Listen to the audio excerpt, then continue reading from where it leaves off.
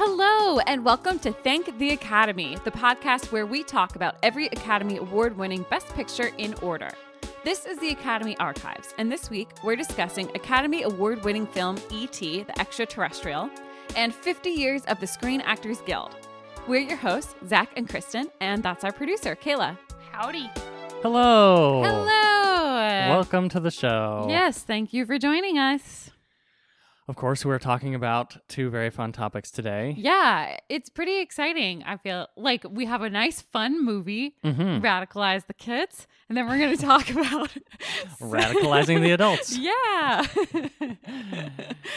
But before we get too far into it, Bosley has a review. Oh, good. Bosley. Bosley is our pupper named for New York Times film critic Bosley Crowther. Yes. And Bosley also is a film critic. He is in his own way, but as a dog, he likes to critique other dogs. So, Bosley, what is his criticism for today?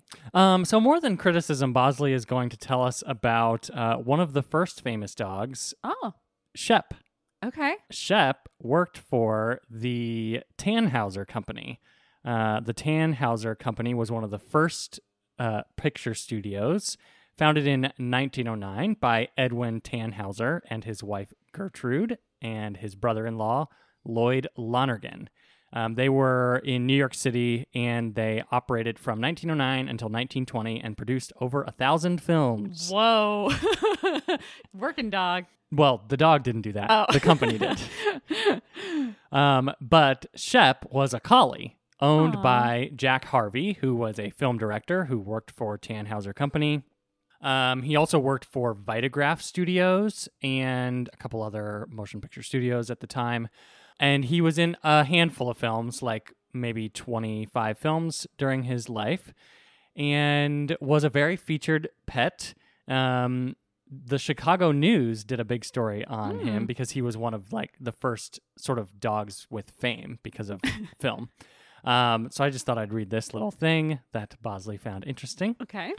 Quote, Shep is the name of a dog whose principal claim to fame is that he graces the screen in the capacity of a star, frequently appearing in the title roles of startling and melodramatic thrillers. Shep is a Tannhauser collie, a valuable acquisition to that studio, and according to the directors, goes about his work with a determination and precision which would do credit to many of his human friends in the profession. Oh. Like any ordinary star or stock performer, Shep must rehearse his parts until he attains a perfect understanding of his role. Aww. When a scene is ready to be enacted for the camera, the canine takes his place among the players, watches them closely as they go through their respective parts, and when his cue comes, enters the scene without any delay, performing his duties intelligently, rarely spoiling the picture, thereby causing a takeover. Wow. Such high praise. Yeah. So a few of his more popular short films were A Dog's Good Deed, A Dog's Love, Shep's Race with Death, The Barrier of Flames, and Shep the Sentinel. Wow, they do sound very dramatic. Mm-hmm. There are so many like really, really cute photos of him with like child stars that he was in films with, specifically from A Dog's Love. But yeah, he had a fun life. He was one of the first dog stars. These were silent films? Yes. Okay, wow. That's awesome. And, lived a fun life and was a dog star. Wow, Shep, the original. Shout out to Shep, one of the first canine stars of the screen. Oh, Bosley, thanks for highlighting him. We never would have known. Well, and with that, why don't you talk to us about one of the great movies of this year, E.T.? Yes. So, of course, we just talked about the 55th Academy Awards, and the year that these films are from is 1982, being awarded at the 55th Academy Awards, and one of those is E.T., the Extra-Terrestrial. Mm-hmm. We've been talking about Spielberg here and there. He's in and out of the award. I mean, all his films are getting nominated like crazy in the 80s and mid to late 70s. And this is another one of those same films. So a recap first. A group of aliens visit Earth, and one gets left behind after he gets distracted by the lights of Los Angeles. He ventures down into the San Fernando Valley, where he meets and is taken in by Elliot Taylor. Elliot introduces the alien to his little sister Gertie and older brother Michael. The alien begins calling himself E.T., and he and Elliot begin to show signs of being psychically and emotionally linked. The longer E.T. is away from his home planet, the more he degrades physically and mentally, and Elliot begins to feel the effects as well. E.T. begins building a device so that he can phone home to alert his comrades to pick him up from Earth. E.T. and Elliot grow sicker, and scientists that have been tracking E.T. finally catch up with him, setting up a base in the Taylor home. They begin running experiments on E.T. until they realize that he and Elliot are linked and that his sickness is killing Elliot as well. As E.T. begins to die, the link between he and Elliot is finally broken, and Elliot quickly recovers. As the scientists prepare to take E.T. away, Elliot realizes he is still alive, and with the help of Gertie, Michael, and his friends, steal E.T. away from the scientists and take him into the forest where they meet E.T.'s friends, who have come to rescue him. E.T. reassures an emotional Elliot that he'll be right here in Elliot's memory before leaving in his spaceship. Nice. So this film had a budget of $10.5 million, and it ended up grossing $359 million in its first theatrical domestic release. Oh my gosh. It grossed $619 million worldwide in its first release. Wow. And has since grossed $793 million in its lifetime. It's been re-released a handful of times for like the 20th anniversary and the 40th anniversary. Oh my gosh. In IMAX at different points, all that fun stuff. So it broke the record then, of course, for the number one best-selling film up to that time, beating Star Wars. And will hold the record for the next couple of years until Jurassic Park comes along. So the last time we talked about Steven Spielberg was... extensively was in our episode about Jaws. Yes, where did we leave off? He's had a string of successes and nominations since Jaws, including Close Encounters of the Third Kind and Raiders of the Lost Ark being the biggest ones. So the origins of this story start with Spielberg's childhood, when he had created an imaginary alien friend for himself to combat his loneliness during his parents' separation and divorce. These memories ended up resurfacing when he was on set in Tunisia for Raiders of the Lost Ark, a time that he has recalled since as one of the other very lonely times in his life. Huh. He was like, I'm so lonely. Where's my alien friend? Oh my gosh, I have an alien friend. Yeah. At the time, he wanted to get back to sci-fi and was considering a sequel to Close Encounters, and was also working on the treatment for another story with John Sayles called Night Skies, in which a group of aliens terrorizes a family on Earth. Also during this time, he hires Kathleen Kennedy to start working with him. So now she is onto the scene. So I'll talk a little bit about her since she's one of the most prolific producers of all time. She grew up in California and attended San Diego State, majoring in telecommunications and film. Before she graduated, she started working in the news station KCST, and held a variety of roles there until finally producing the talk show You're On for 4 years before moving to LA. There she became the assistant to writer John Milius, who had just finished working with Francis Ford Coppola on Apocalypse Now. Okay. And who was writing the film that Spielberg would direct called 1941. On this time, Spielberg recalled in 2015, quote, "She was horrible at taking notes, but what she did know how to do was interrupt somebody in mid-sentence. We'd be pitching ideas back and forth, and Kathy, who was supposed to be writing these ideas down, suddenly put her pencil down and would say something like, 'And what if he didn't get the girl, but instead got the dog?'" Okay. Most people don't like it when you do that. Well, he enjoyed this. Okay. After the film 1941, Spielberg asked her to be his assistant, after which she continued to take on larger and larger roles with him during their creative processes. She was credited as an associate to Spielberg on Raiders of the Lost Ark, then associate producer on Poltergeist, which Spielberg produced, and then her first producer credit finally comes on E.T. Okay. Another important figure in the making of E.T. is screenwriter Melissa Matheson. She had run in the same circles with Spielberg up to this point. She was also an assistant to Francis Ford Coppola on The Godfather Part 2. Coppola, pushed her to write The Black Stallion, which he produced with partner Fred Roos, which was released in 1979 to great critical acclaim. And you've seen this one, right? Yes. Yeah. The film caught the attention of Spielberg, and he was eager to work with her. She also happened to be dating Harrison Ford at the time that they were making Raiders of the Lost Ark. So she was frequently around the set, and she and Spielberg began talking about an Alien film and the other film, Night Skies. Spielberg was developing Night Skies with Columbia, but then they began to question the financial possibility of the film, and then they decided to put that film in turnaround. And then, of course, she won the Academy Award for The Black Stallion. Yes. So good for her. Once the film went into turnaround, he began redeveloping it with Matheson, in which one friendly alien of the group started a friendship with a young boy. Because remember, it was about a malevolent group of aliens. I was going to say, I thought they were terrorizing. Yeah. Since he began treating the humans favorably, he being the alien, he was left on Earth, and thus the real beginnings of E.T. began to be fleshed out. Matheson then wrote the first draft of what was currently titled E.T. and Me, giving it to Spielberg only 8 weeks later. Spielberg thought it was a perfect script, though it ended up going through 2 more drafts before shooting, in which they created the chase scene at the end, they removed the character of Elliot's best friend, and then created the sequence when E.T. gets drunk. Columbia was still very uninterested for some reason, so Spielberg decided to take it to Universal, who he convinced to purchase all of the project from Columbia, which in the deal, Columbia decided to keep 5% to collect on the net profit just in case it ended up making any money. Oh, and look at them. Lucky them. One of the first hires, once the movie was greenlit at Universal, was Carlos Rambaldi, who was going to make all of the puppets and animatronics that would be used as E.T.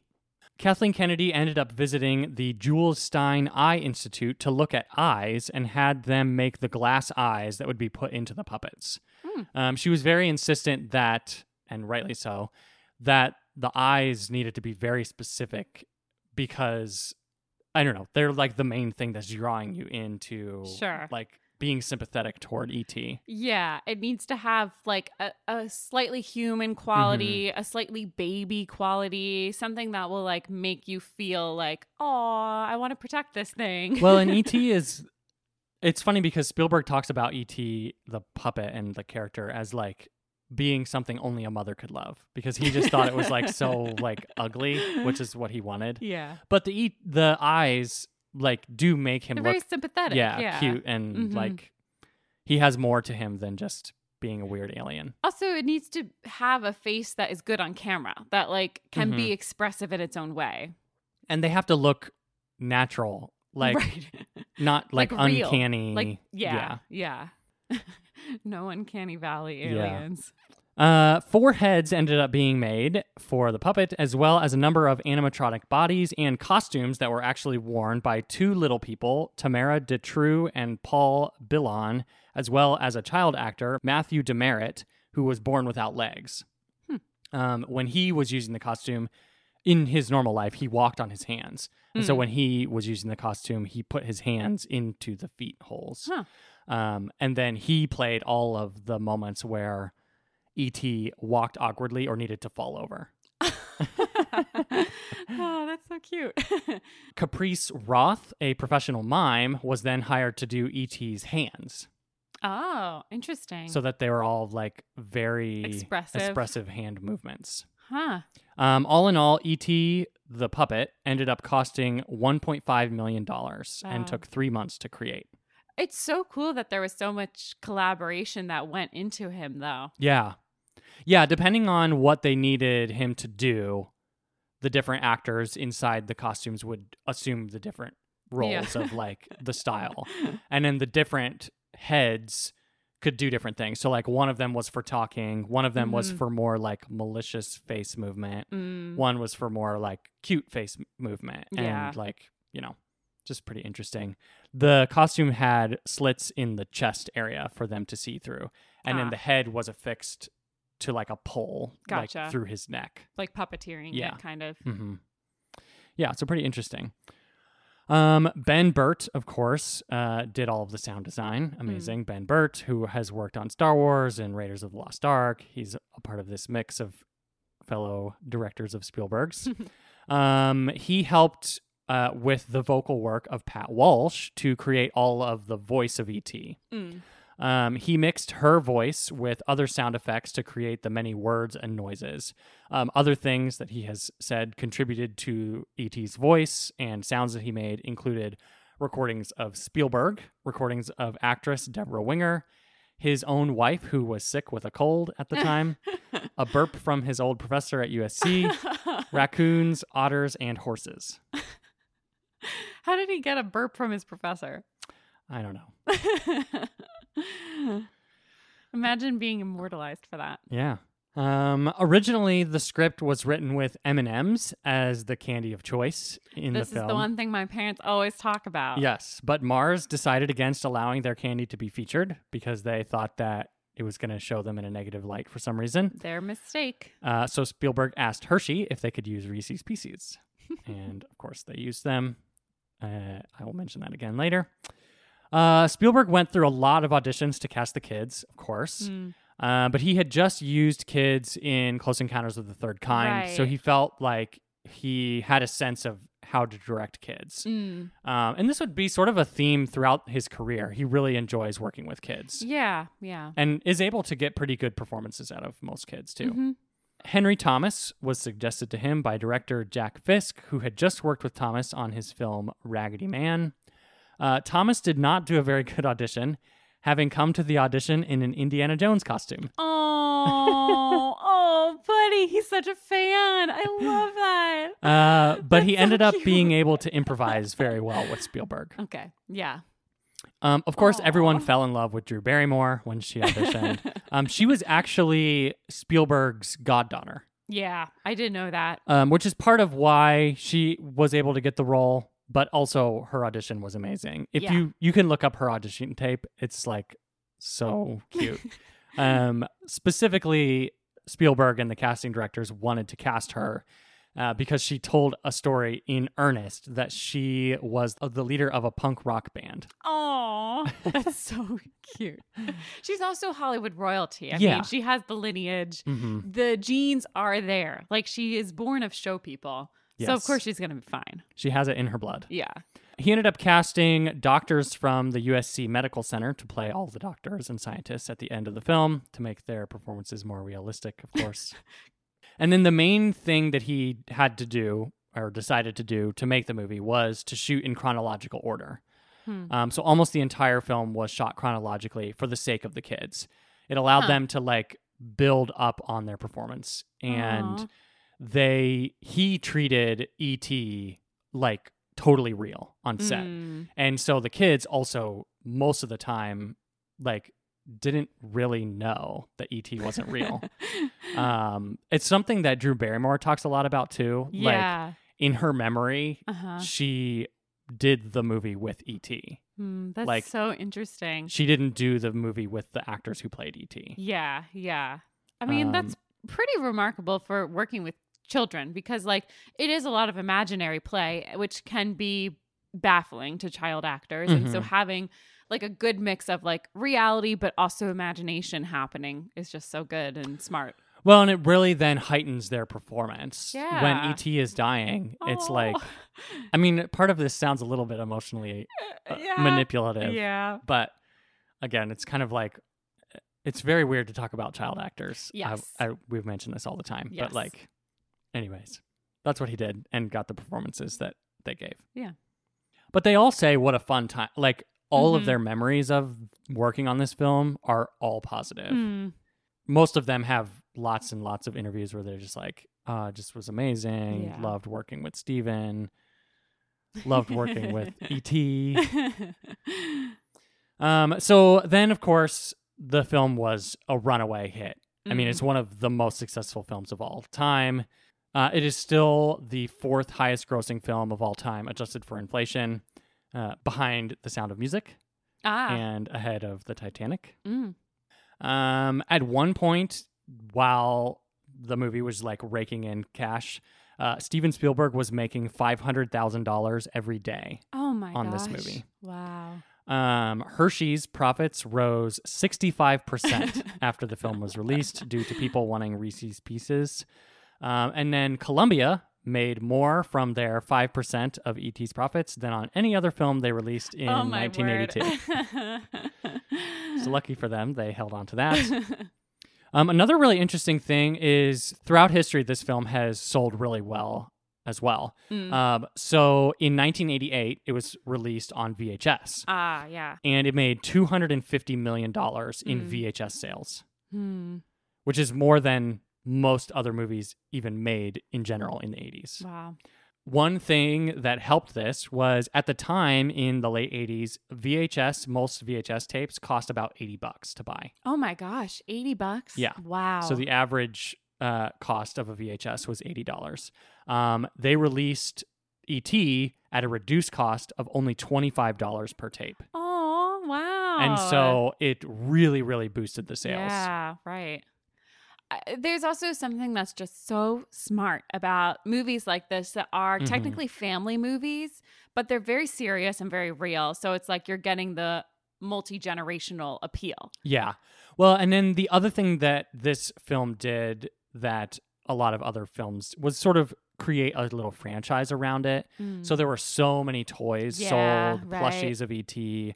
There were like a whole line of bikes sold because of the bikes in the film with like E.T. paraphernalia on it with the basket that he uses. And so in addition to all of that, Spielberg had made a bunch of money on that. And they estimate that there were, with all of the like products sold, there was another $1 billion made just on products. Man, that's crazy. So I didn't see E.T. till I was an adult because when I was a kid, we went to a family friend's house and they had like a stuffed E.T. And I was so scared of it. I thought it was so gross. And I was like, it's a monster. Which is only reinforced to me that if I as a child was encountered with E.T., I probably would have run away. Yeah. You may have seen it through Drew Barrymore's eyes. Who knows? But probably not. I'm also from Philadelphia and they beat up any travelers that come through. Okay. Like the little robot that came through. So another thing that's interesting about the VHS part of this is that it came out the same month, released the same month that Cinderella was first released on VHS. And the amount of pre-orders for E.T. doubled the number of pre-orders for Cinderella. That is impressive. Yeah.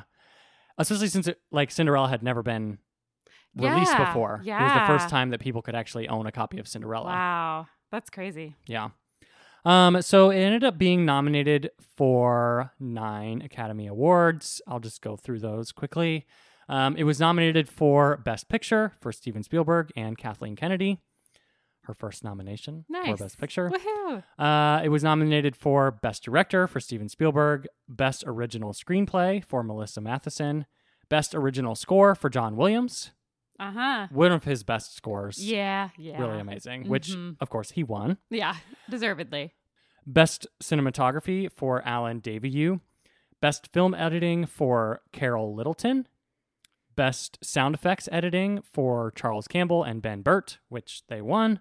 Best Sound for Robert Knudsen, Robert Glass, Don DiGiurielmo, and Gene Cantamessa, which they won. And Best Visual Effects for Carlo Rambaldi, Dennis Murin, and Kenneth F. Smith, which they won. Nice. There were at least 3 women nominated from this movie. That's pretty amazing. Yeah.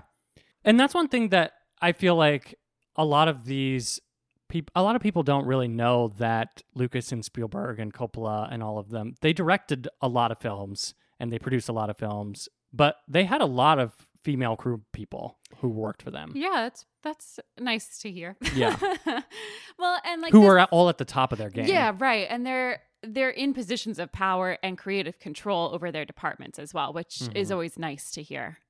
Yes, so that is the awards that they were nominated for and won. All in all, it was a fun night for them at the award ceremony. A lot of people thought that they were going to win Best Picture. Yeah, we did talk about this in our most recent episode, in which Gandhi won Best Picture. Richard Attenborough was very, very surprised. Yeah. And I mean, it was kind of neck and neck leading up to the actual ceremony. People were not totally sure how like things would fall out because they were also nominated for a lot of the same things. Well, and they were all like, they were two like very different films. Like one is like a technical marvel with a really great story, a lot of kids involved. The other is like a very historical epic about a very important figure. I mean, there are two types of movies that the Academy always is going to nominate. And in 82 and 83, it's the height of both of these things.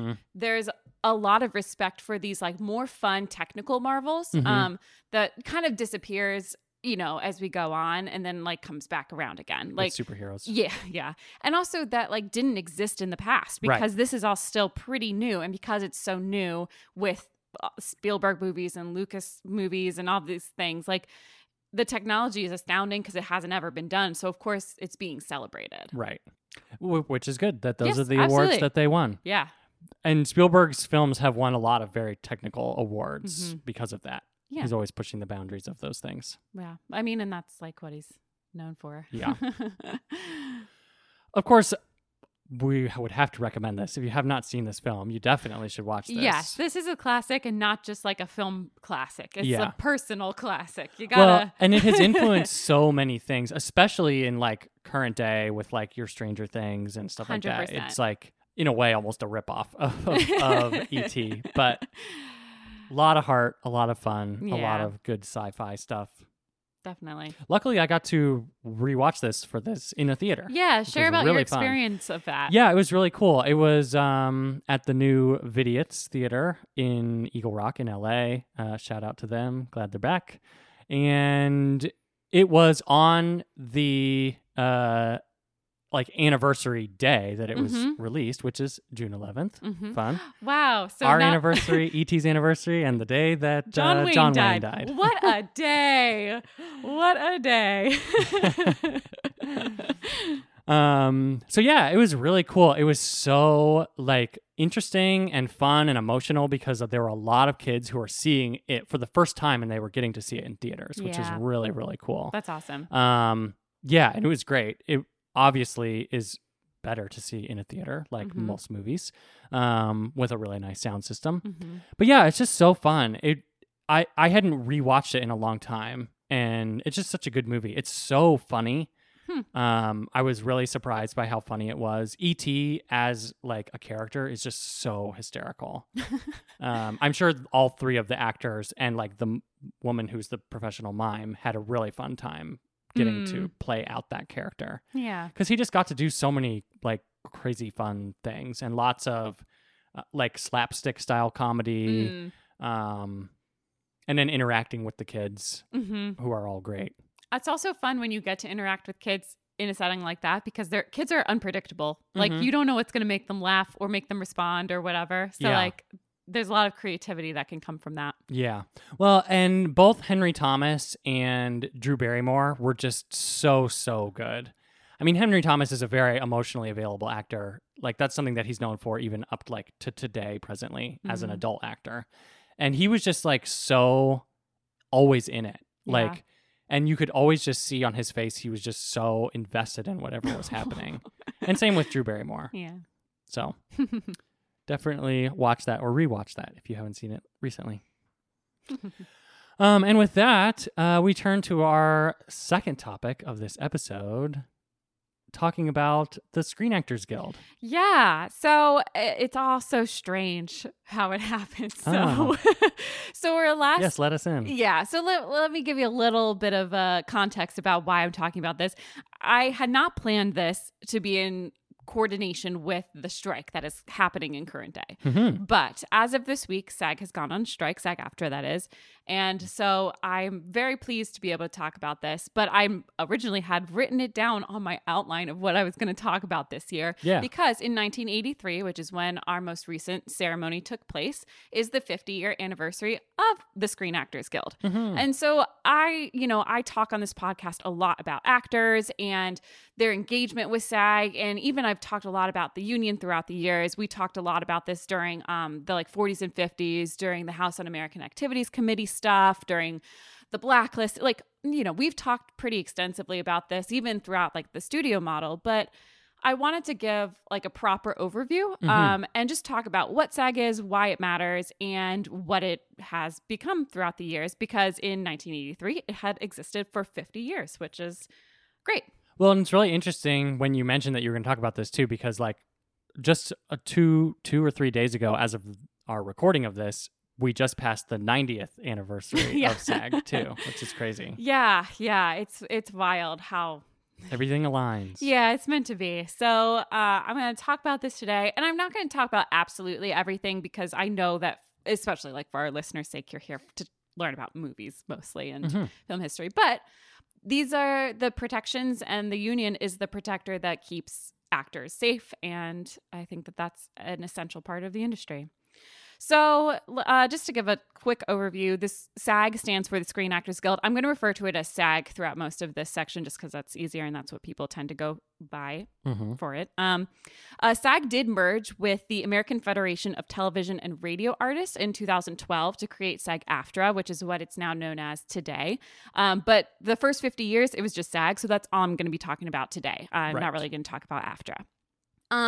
From their website, from their mission statement, SAG-AFTRA, this is what they say about it. SAG-AFTRA is committed to organizing all work done under our jurisdictions, negotiating the best wages, working conditions, and health and pension benefits, preserving and expanding members' work opportunities, vigorously enforcing our contracts, and protecting our members against unauthorized use of their work.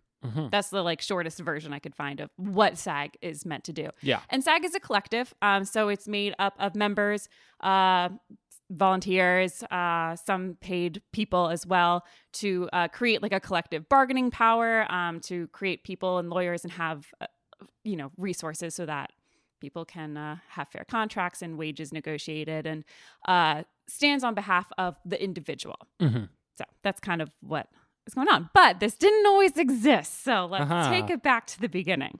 So the creation of SAG was in 1933. It was the first successful attempt to establish a motion picture actors union that was independent of the studios and the producers.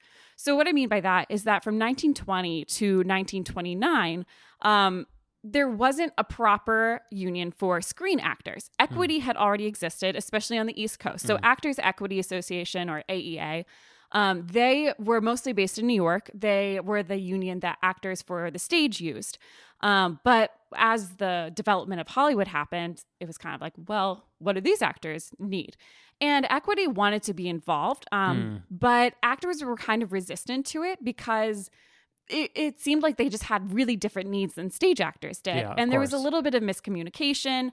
And additionally, actors that were working for the studios were so invested in the studios, and there was such a monopoly happening that it was just like not feasible. And also at the time when we're talking about, the studio model was in place. So the needs are so much different because you're being hired by one company and you're making a bunch of films for that company. And you're sort of like a full-time employee of that company and just doing whatever they tell you to do. Yeah. Whereas when you're working on a play, it's very different. You get hired to do one play, and that's your job. And then when that play is over, you're done. And you get hired by somebody else. And the logistical needs are just totally different. For a play, you have rehearsals during the daytime until you start performances, and then you do performances. And for screen actors, the rehearsal process is different. The working days are different. You're traveling to locations, you're whatever. Like all kinds of stuff was just like totally hard to have an outsider come into.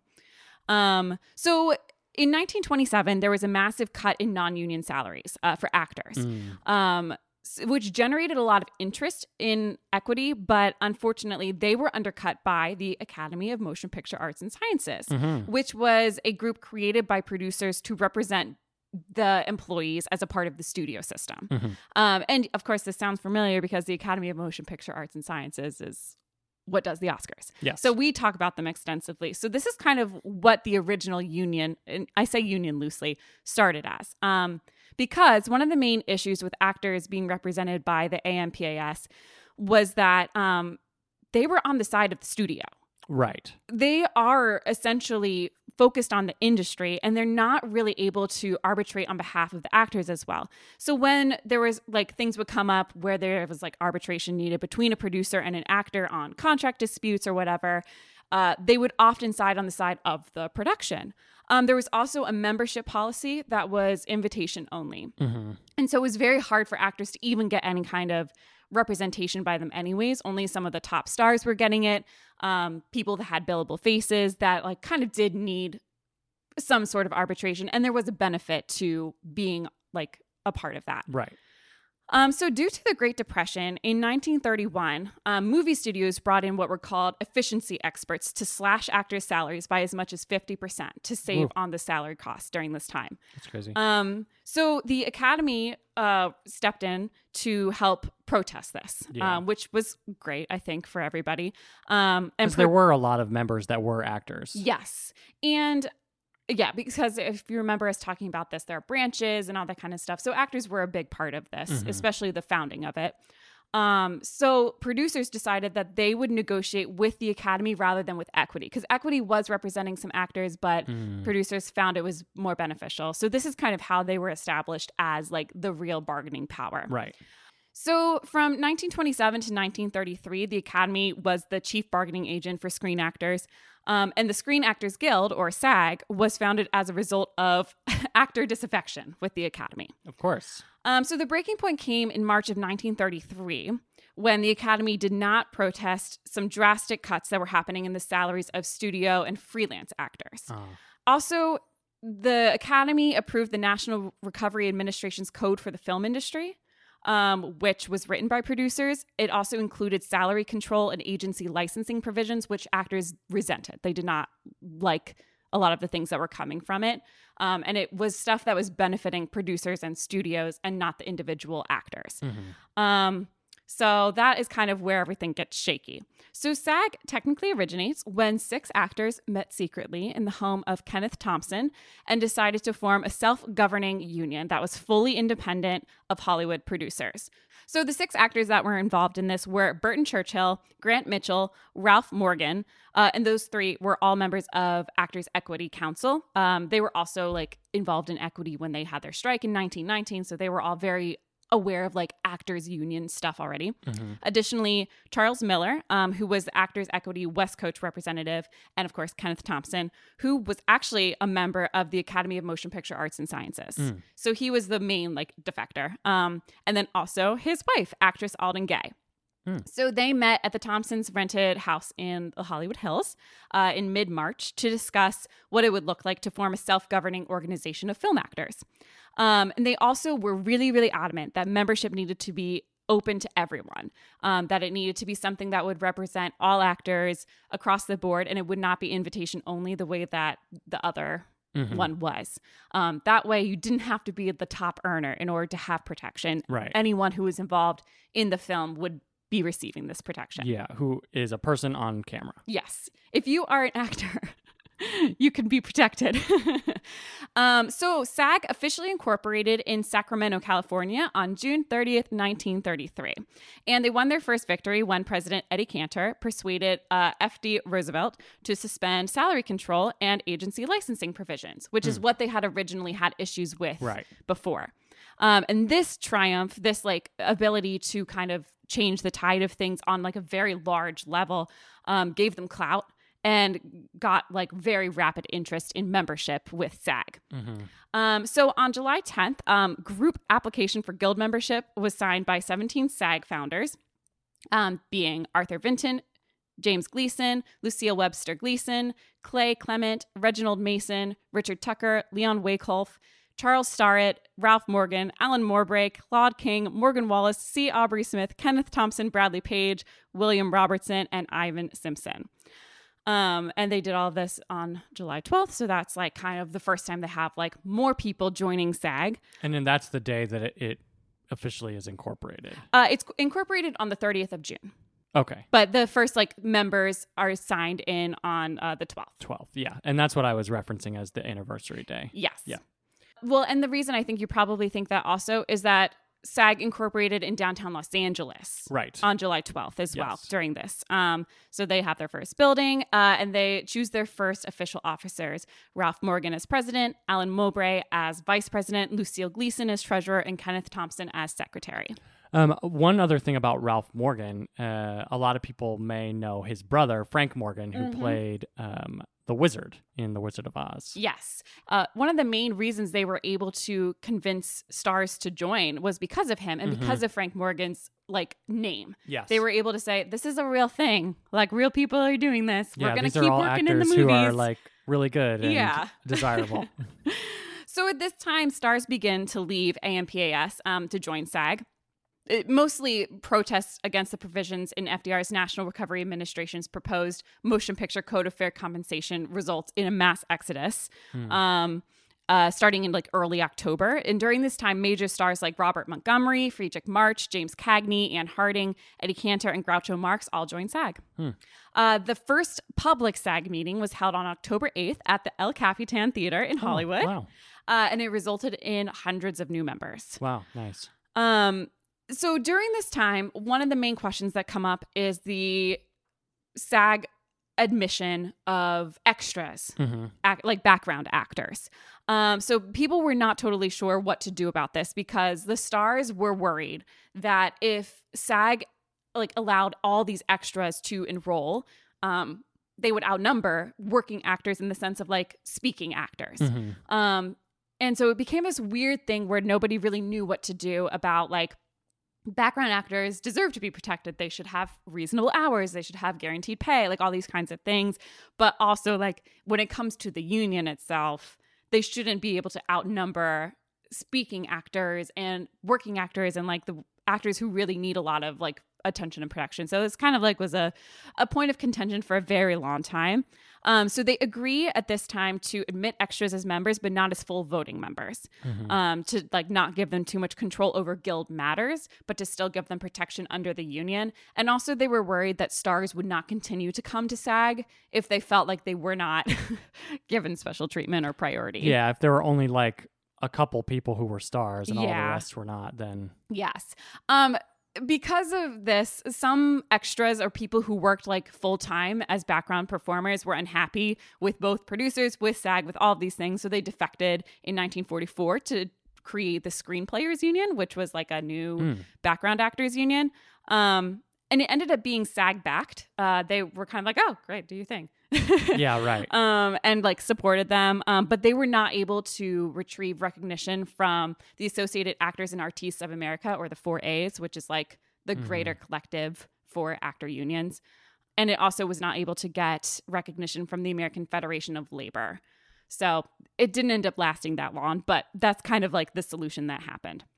Okay, so also to kind of around the same time, so SAG incorporates in 1933, Actors Equity still had official jurisdiction over motion picture actors because of their stage credit or whatever.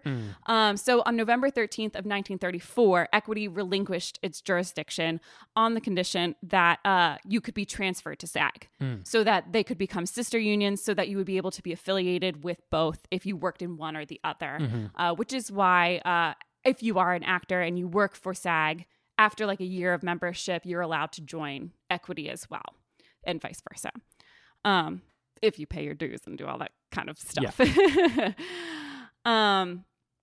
In 1935, SAG affiliated with the 4As, being the Associated Actors and Artists of America, and also with the American Federation of Labor. And by mid-1935, SAG had over 5,000 members. Wow. In 1935, they also held their very first Screen Actors Guild Awards. This was done through monthly balloting on the, quote, outstanding work of their fellows in the magazine, the Screen Actors Guild magazine. So they just did some ballots and put it in the magazine on who they thought was the best. Yeah. A lot less formal than what we know today. Yeah, they didn't do that formal part until way later. Yes, that doesn't start till much later. But it was kind of who do you think was the best of the year? Write in and let us know. So in 1936, SAG boycotts the Oscars. Why do you think? Because it's the Academy of Motion Picture Arts and Sciences. So the Academy of Motion Picture Sciences, because they have so much alliance with producers at this time, they denounce the guild for, quote, selling the actor down the river.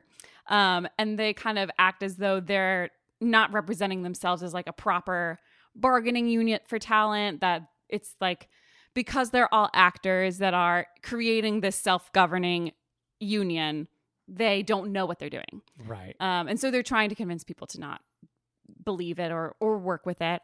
So SAG boycotts the Oscars, which we did talk about during this time. But of course, this is so long ago now, many, many episodes ago.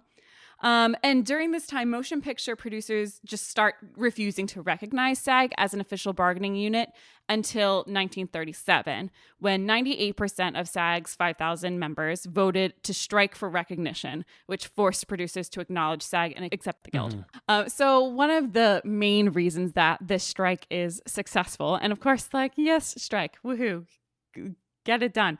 But also there was a little bit of shady stuff going on behind the scenes. So around May 9th, William Beoff, who was the International Alliance of Theatrical Stage Employees, or IATSE, a business agent and also a, quote, Hollywood representative, had some more or less hidden ties to gangster Fred Needy's Chicago mob, who may or may not have used some of those influences to encourage some of the head producers like Louis B. Mayer or Joseph Schenck to accept the guild's demands. So the SAG negotiating committee met with them at Louis B. Mayer's beach house, and then they were able to resolve the issue so that they were officially being recognized.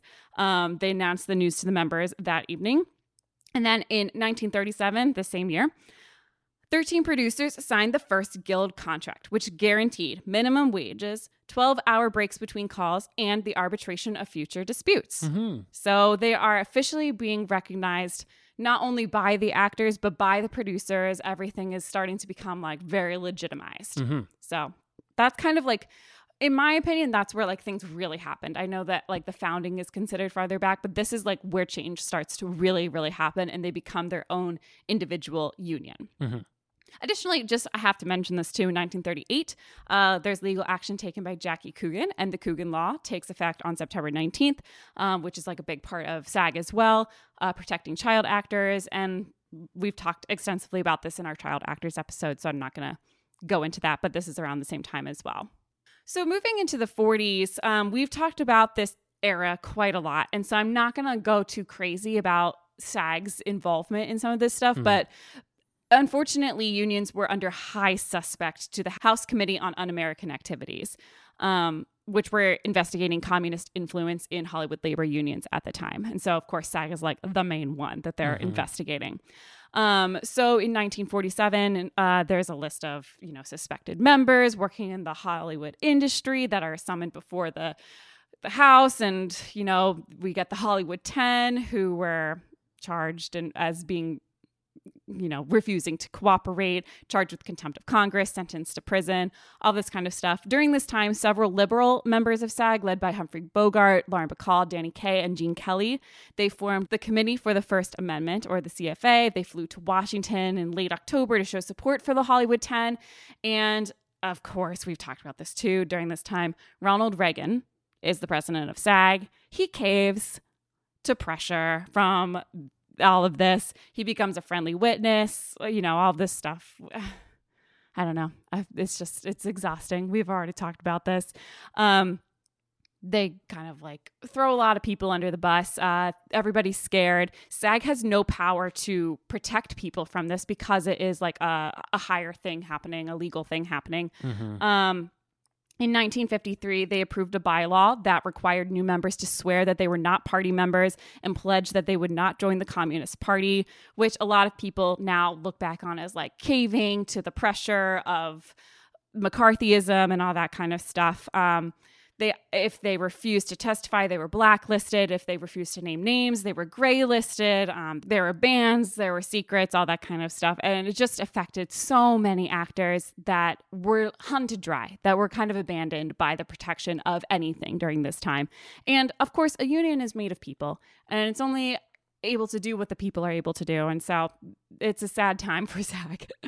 According to David F. Prindle, in his book, The Politics of Glamour, he said, quote, perhaps 100 SAG members discovered at one time or another that they could not get work for political reasons. Some of those talked to a clearance officer and were reestablished. Some waited out the 1950s on Broadway or elsewhere and eventually returned to the screen. Some dropped into obscurity, and a few died of stress or committed suicide. So in 1997, there was a 50 years SAG remembers the blacklist. That was like a thing, that a letter from the president's desk that went around, just kind of looking back on SAG's response during this time and talking about the people that it let down, all that kind of stuff. This is an excerpt from a letter from President at the time, Richard Mazur, which said, quote, "Only our sister union, Actors Equity Association, had the courage to stand behind its members and help them continue their creative lives in the theater. Unfortunately, there are no credits to restore nor any other belated recognition that we can offer our members who were blacklisted. They could not work under assumed names or employ surrogates to front for them. An actor's work and his or her identity are inseparable. Screen Actors Guild's participation in tonight's event must stand as our testament to all those who suffered that, in the future, we will strongly support our members and work with them to assure their rights as defined and guaranteed by the Bill of Rights." Yeah, it's such a weird, tricky time, and we talked about it a lot during the years that we talked about this on the podcast. But it's just like so hard to remember that the film industry was so new. Yeah. And it was being threatened to be shut down by the government. Right. And like what that would mean if like the whole film industry just like disappeared all of a sudden. I don't know. It's just such a weird thing. And of course, like it's a little bit easier for theater that had existed for like 1,000 centuries years before that already. So it's like... Yeah. There is so much instability in the industry itself, and creative people, actors, directors, writers, they have to put forth what they have inside of them. Like there's just no way to deny that. And so in an industry where you're being told you're allowed to say this, you're not allowed to say that, no one can thrive. Well, and the thing that they're referencing is a lot of the writers could write under different names or give a script to somebody else and that person could take credit for it. Yes, which or like, happened with many people we've talked about. And even like crew people are very anonymous when it comes to like the public eye and the government and stuff during this time, especially when there's no internet. Yeah. But the actors cannot be. They are frontward facing, and SAG is the Screen Actors Guild. Those are the only people they're charged to protect, and they couldn't during this time, which is sad. And, you know, I think that they've done a lot to try to recover from that. And how can you blame them? They were like 15 years old, you know, like that's hard. It's a very difficult situation. And it's one of the worst situations America has gone through. Like this is a very, very dark time, especially in America's artistic history. So yes, it's hard to survive a witch hunt like that. But let's move on. So in 1952, there's another big change that starts happening. TV. And this is very confusing for the Screen Actors Guild, which has only worked with movies and the studio model and all this stuff. And now there's this question about residuals, right? Which has remained the question for the last 90 years of SAG. So in 1952, SAG held a strike and it was its first like official strike. So the strike I mentioned previously was kind of like undercut by negotiations that ended up happening. They threatened to strike and didn't end up having to like really do anything. So in 1952, they held their first strike to negotiate residuals contracts, which allowed for small payments to go to actors whenever a show they appeared in was in a rerun. So this strike lasted from December 1st, 1952 to February 18th, 1953. And then after this, they declared a second strike against TV producers for increased TV show residuals from August 5th to 15th in 1955, just like 2 years later. So of course, there is some like questions that come up during this time about AFTRA, which is more focused on radio and television and all those kinds of stuff. And I don't really want to go into the negotiating. They tried to merge several times throughout history. But SAG ends up just like mostly representing actors, whereas AFTRA represents like hosts and personalities mostly. And it's not until 2012, like I mentioned, that they end up merging. The third strike that SAG goes on is called in 1960. The primary issue is that post the previous strike, residuals for feature films that are sold, licensed, or released to TV were not like fairly compensated. So the previous stuff, the contracts had been about TV shows and reruns. And so now studios are recognizing that one thing they can do to get a lot of money is sell their movies to TV to play. So it's like... Yeah, in the 50s in particular, some of the films are selling for like several $1 million. Yeah. They're making back basically what the film made in theaters. They're making again. On TV. Yeah. And it's just going to the studio for doing nothing. So, of course, SAG strikes again to get compensation to the actors. This strike, of course, is a little more disruptive than some of the previous one. It's held from March 7th to April 18th. And it halts 8 major productions, including Butterfield 8, the Elizabeth Taylor movie, Go Naked in the World, Jack Lemmon's The Wackiest Ship in the Army, and Marilyn Monroe's Let's Make Love. The theatrical strike settlement results in residuals for films commencing after January 31st in 1960, but producers' lump payment of $2.65 million creates the Guild's first pension and welfare plan. So they are successful in this, and there's so much money. Yeah, there's so much money involved in this that they're like, oh, great. Maybe you could retire someday. I also want to mention, of course, I just got to throw these in. Now I'm kind of just skipping through some of the stuff that happens in the 60s and 70s to get to where we are today. The Screen Actors Guild Ethnic Minorities Committee was co-founded in 1972. The Screen Actors Guild's Women's Committee was also founded in 1972. So those become some essential parts of the guild that represent smaller communities and speak up for them on behalf of the guild as well, so that within the structure there is some accountability. And of course, throughout time, I don't have the time to get into all of the subcommittees that happen. Oh, wow. I know that this is so interesting to everybody. Committees and subcommittees of labor organizations. Listen, it's amazing. It's crazy. It's amazing what people can do when they come together. And it's amazing to me that there are so many facets that someone needs to be passionate about.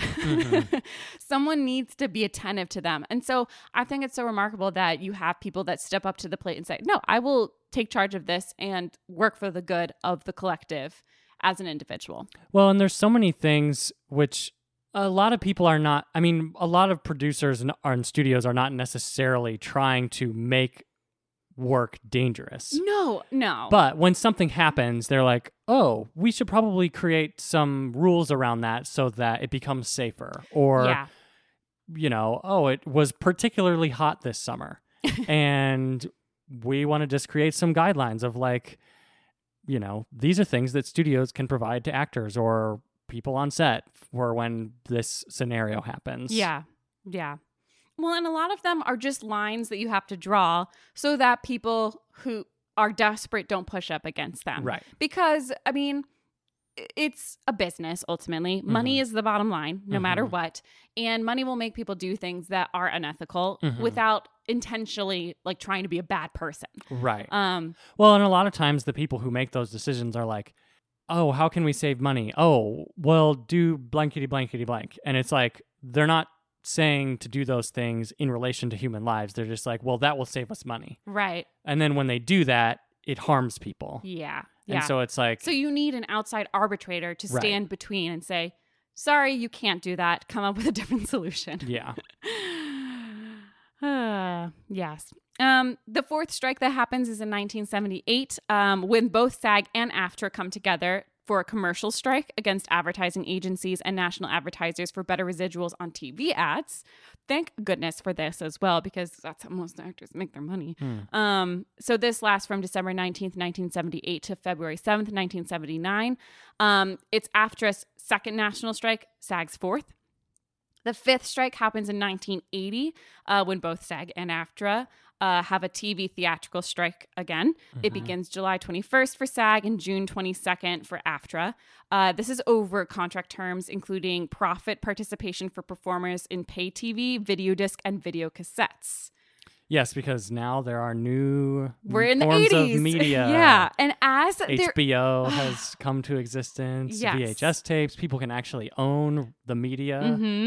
And as the media changes, the contracts need to change. Yes. You can hear how slowly I am saying this because this is just the eternal struggle. Well, because like they did when they started selling the films to television channels, the producers were like, oh, we can make equally as much money as we already made and not have to repay anyone. It's like, hello. We made that product. So that leads us up to where we are now. in terms of our podcast. Yes, in the mid 83. to early 80s. 1983. So I'm not going to keep going on with strikes and whatnot. But this is kind of what leads us up. There's a 50th anniversary celebration with a TV special, a Golden Gala Ball, wow. a moving picture ball in New York. Lots of celebration. I mean, 50 years of having a union is pretty remarkable. And of course, a lot of labor unions were started in the early 1900s in America. But it's pretty awesome. And SAG is a massive union now. And,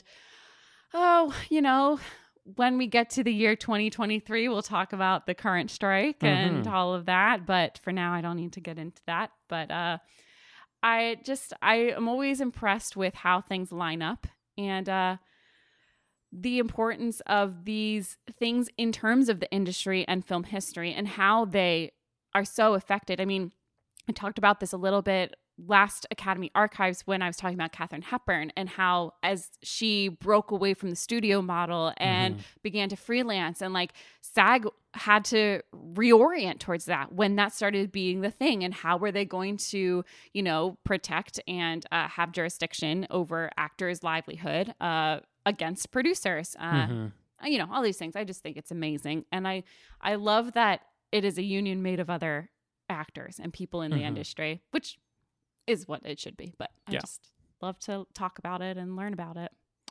Yes, indeed. So, hope that didn't bore you too much. But with that, we come to our final segment of the show, in which we thank the Academy for things relating to the films we discuss, the people we talk about, other things from these years that we are learning about. I will thank the Academy for shooting in chronological order. Oh, yeah. How lucky. I know. That sounds so nice. Yeah. I mean, it's something that, I don't know, a lot of people don't know always. And every film is totally different. And every film is set up for the needs of the film. A lot of it is financial, because if you have scenes that are all shot at this particular restaurant throughout the whole film, it makes sense to go to that restaurant, shoot all of the scenes over like the course of 2 weeks, and then you don't have to return there ever again, but you've shot all of the scenes throughout the whole movie there. Yes. When you have something like this, where it's just, there's scenes in the woods, and the scenes in the woods only happen during this one point in this movie, in E.T. So they can just go there in chronological order and shoot there, and it all works out great. It was able to be segmented in a way for the children, but also in the way that the story was told, that like this was possible. Yeah. And it makes for a better product in this scenario. Totally. One of the things that a lot of actors do is, you hire a coach for your role, someone that you can work with outside of the film. And like one of the main things that you do is work through your chronological stuff, because you're not going to be able to do that on set. And it's so frustrating. It's like the worst thing ever, because you do all this work, your trajectory, but you have to have mental guideposts so that when you go to the scene that's just the big scene, you have no lead up to it and no letdown from it. So you have to be able to just insert yourself. Well, and one thing that's even crazier in today's, especially with streaming companies who want to save a lot of money, force people to shoot whole seasons of television out of order. Yeah. Where, for instance, the show Beef on Netflix is a particular one where they did this, where there were certain days of filming where they filmed a scene in episode 3, and then that afternoon had to shoot a scene in episode 5, and then had to go and shoot a scene in episode 1. Oh my gosh. And the whole point of that show is an escalation. Right. Luckily, they were able to shoot the final episode after they shot everything. Which is good. Yeah. But it's crazy hard to do stuff like that. Yes. And so kudos to those actors who do that, and creatives. But yes, thank you for chronological filming. Thanks. It's nice when it happens. I would like to thank the Academy for the innovation of the original 6 SAG members, SAG founders, that said, you know what, this isn't good enough and we could do something else. And whatever we do, we have to find a way to make it legitimate. Because I think that there's something very wise about not just being like, this sucks, we're going to do our own thing, but being like, how do we make this real? Mm-hmm. Like, what is the reality? We need to have star power included. We need to have bargaining power. We need to work with FDR. Like, we need to do these things to prove our legitimacy. And like that, I think, is remarkable because it's one thing to have an idea. It's one thing to want something better. It's another thing to be realistic and execute. So I just am happy about that and thank the Academy for that. Mm-hmm. I would like to thank the Academy for a friendly alien. It reminds me so much, and I'm sure this is hugely influential to the Mandalorian, but it reminded me of Baby Yoda too. Of course. And a lot of that they took from this sort of filmmaking process of like, it is real. The puppet is real. Yeah. We treat the puppet as real. Mm-hmm. We interact with the puppet yeah. like it's an actor. You give actor. notes to the puppet. Yes. You don't give notes to all the puppeteers. Right. Yeah. Well, and that's a Jim Henson thing too. Right. Where it's like you give notes to the puppets. Mm-hmm. And then everybody else figures it out from there. Right. In kind of secrecy to maintain the illusion. And it's just so fun. I mean, I hope Steven Spielberg was okay when he was in Tunisia and thinking about his old alien friend that he used to have, who maybe he felt abandoned him at some point also. He definitely left that part out of The Fabelmans. Yeah. But I don't know. It's fun. It makes for a fun, interesting story. It's like a new type of story to have this like weird, because like a lot of the sci-fi stuff is scary besides Star Wars up to this point. And so, and even Star Wars, like during this time in the 70s and 80s, nothing is really like cute alien in that version of Star Wars. It's all like weird or scary or like cool. Yeah. And so this is like your classic fun, cute alien. Who's your friend? And I would like to thank the Academy for the liberal guild members that were brave enough to stand up for fellow guild members. Mm-hmm. Specifically, my main man, Gene Kelly. Oh, yes. I'm proud of him. I love that guy. And I've done a full episode about him that you can listen to and you can hear me gush about him forever. But, you know, and Lauren Bacall and these people who just like decided that their outward facing presence, which is what is an actor, right? You are what people see on the screen. They knew that was powerful. Mm-hmm. And they knew that by showing their face and not caving, that meant something. Humphrey Bogart as well and Danny Kaye. Just like that, I mean, that moves me to my core. Like, I think that's such a form of bravery to stand up to a power like that. So, yeah. Especially when your union doesn't. Yeah. But now it's not a time for us to gripe about the union because we need to have a solid front. So we all make mistakes. And with that, we leave you. Yes. Thanks for listening. Thanks for tuning in. Yes. Thanks for joining us. And then join us again for our next episode in which we discuss the 56th Academy Awards and the 56th Best Picture winner, Terms of Endearment. Thank you for tuning in to Thank the Academy. You can follow us on social media at Thank the Academy Podcast on Instagram and at Thank the Academy Pod on Twitter. If you enjoy listening to the show, make sure to leave a 5-star rating on Apple Podcasts and subscribe on your favorite streaming platform. The theme song was created by the one and only Noah Huizinga. Join us next week on Thank the Academy.